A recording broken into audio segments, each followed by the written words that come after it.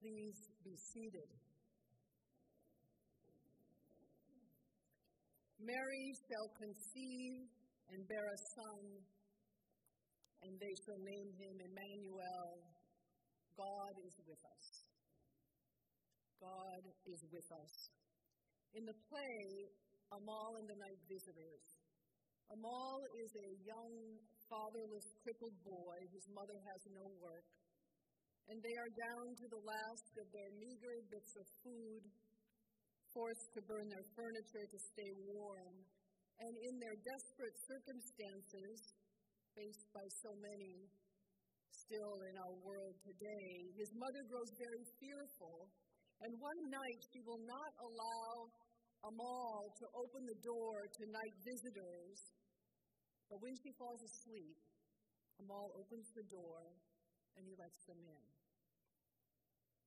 Regally dressed men are on their way to honor a baby who has been born a king, and Amal asks them, "What kind of king is he?"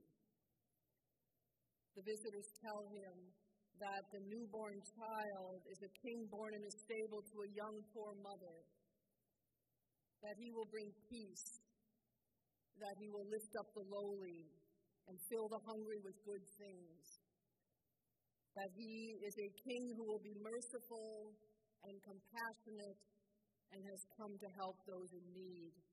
And Amal says to the night visitors, "For such a king, I have waited all my life."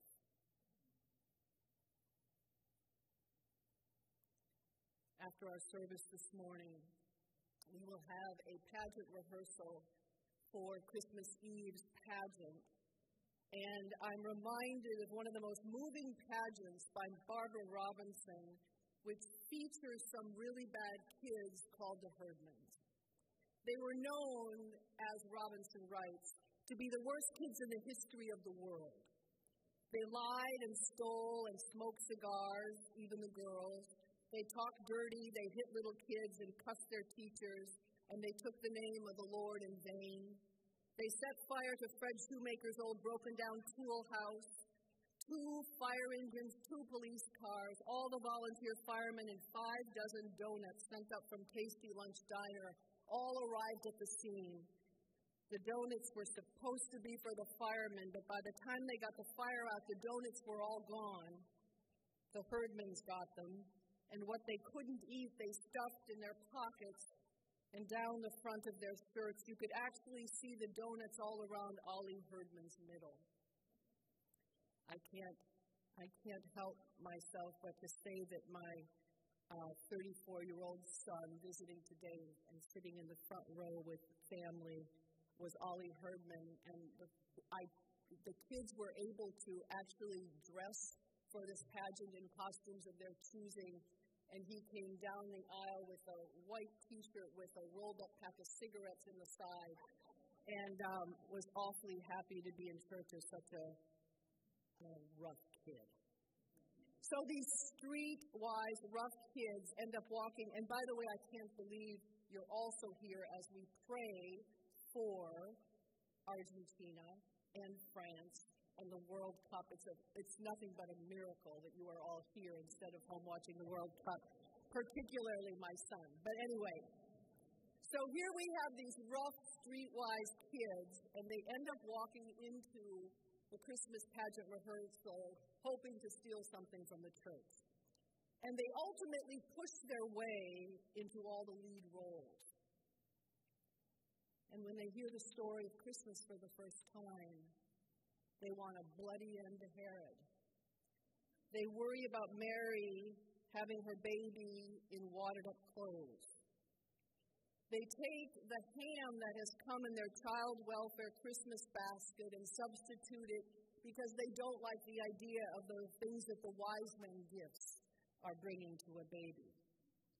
None of the Herdmans had ever gone to church or Sunday school. They didn't know how things were to be. And Imogene, playing Mary, had no idea that she's usually acted out in sort of a quiet, dreamy, out-of-this-world way. And Imogene's Mary was loud and bossy, a lot like Mrs. Santoro at the pizza parlor.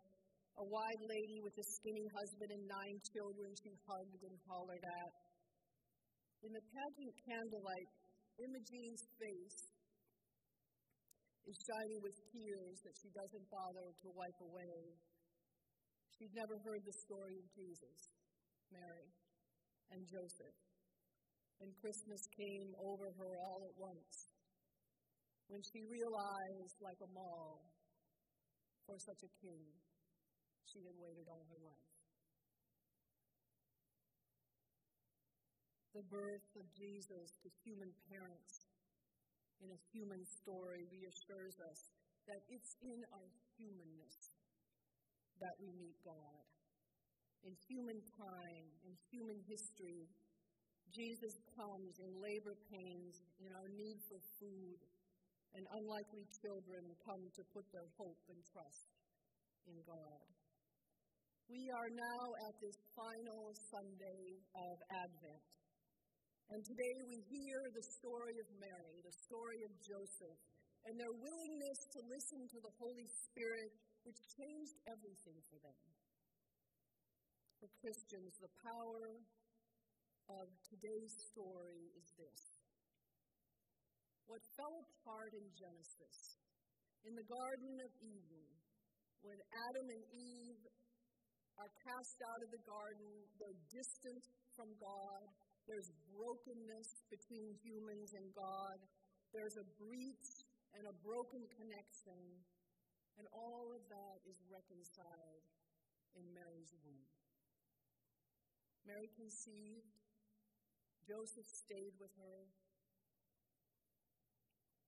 and they named him Jesus. God is with us.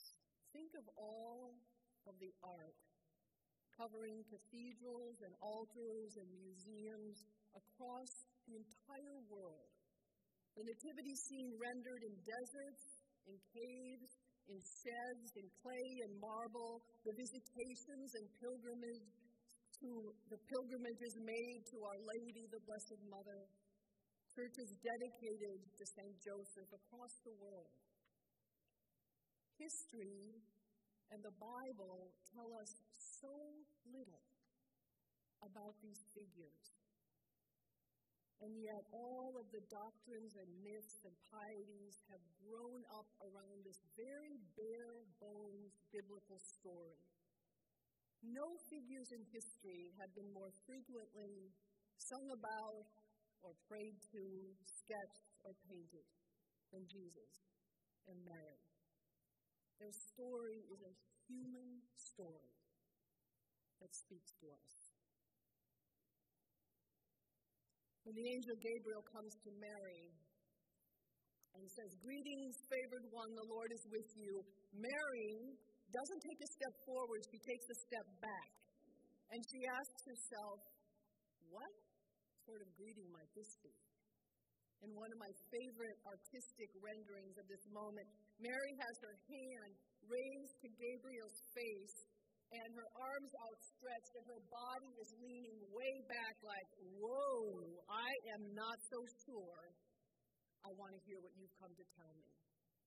And the Bible says that she ponders, that she's perplexed what sort of greeting this might be. She is not sure she wants to hear what this Gabriel come from God has to say to her. And she knows that just because she's told the Lord is with you does not necessarily mean that what's going to be asked of her will be easy or safe or even welcome. And Gabriel does not improve his chances when he tells Mary, "Don't be afraid." And then he proceeds to tell her about the worst words that a young woman with a fiancé, with all her plans for the future, could hear, that she will bear one who will be in line with the ancestry of David, a Messiah, a new kind of king, who will bring justice and compassion and love. So the miracle is that Mary lets go of her caution and suspicion and resists all the worries and anxieties that had to be flooding her. The miracle is that the Spirit visits Joseph in a dream and tells him, "Don't walk out on her. Don't dismiss her quietly, as the Bible says.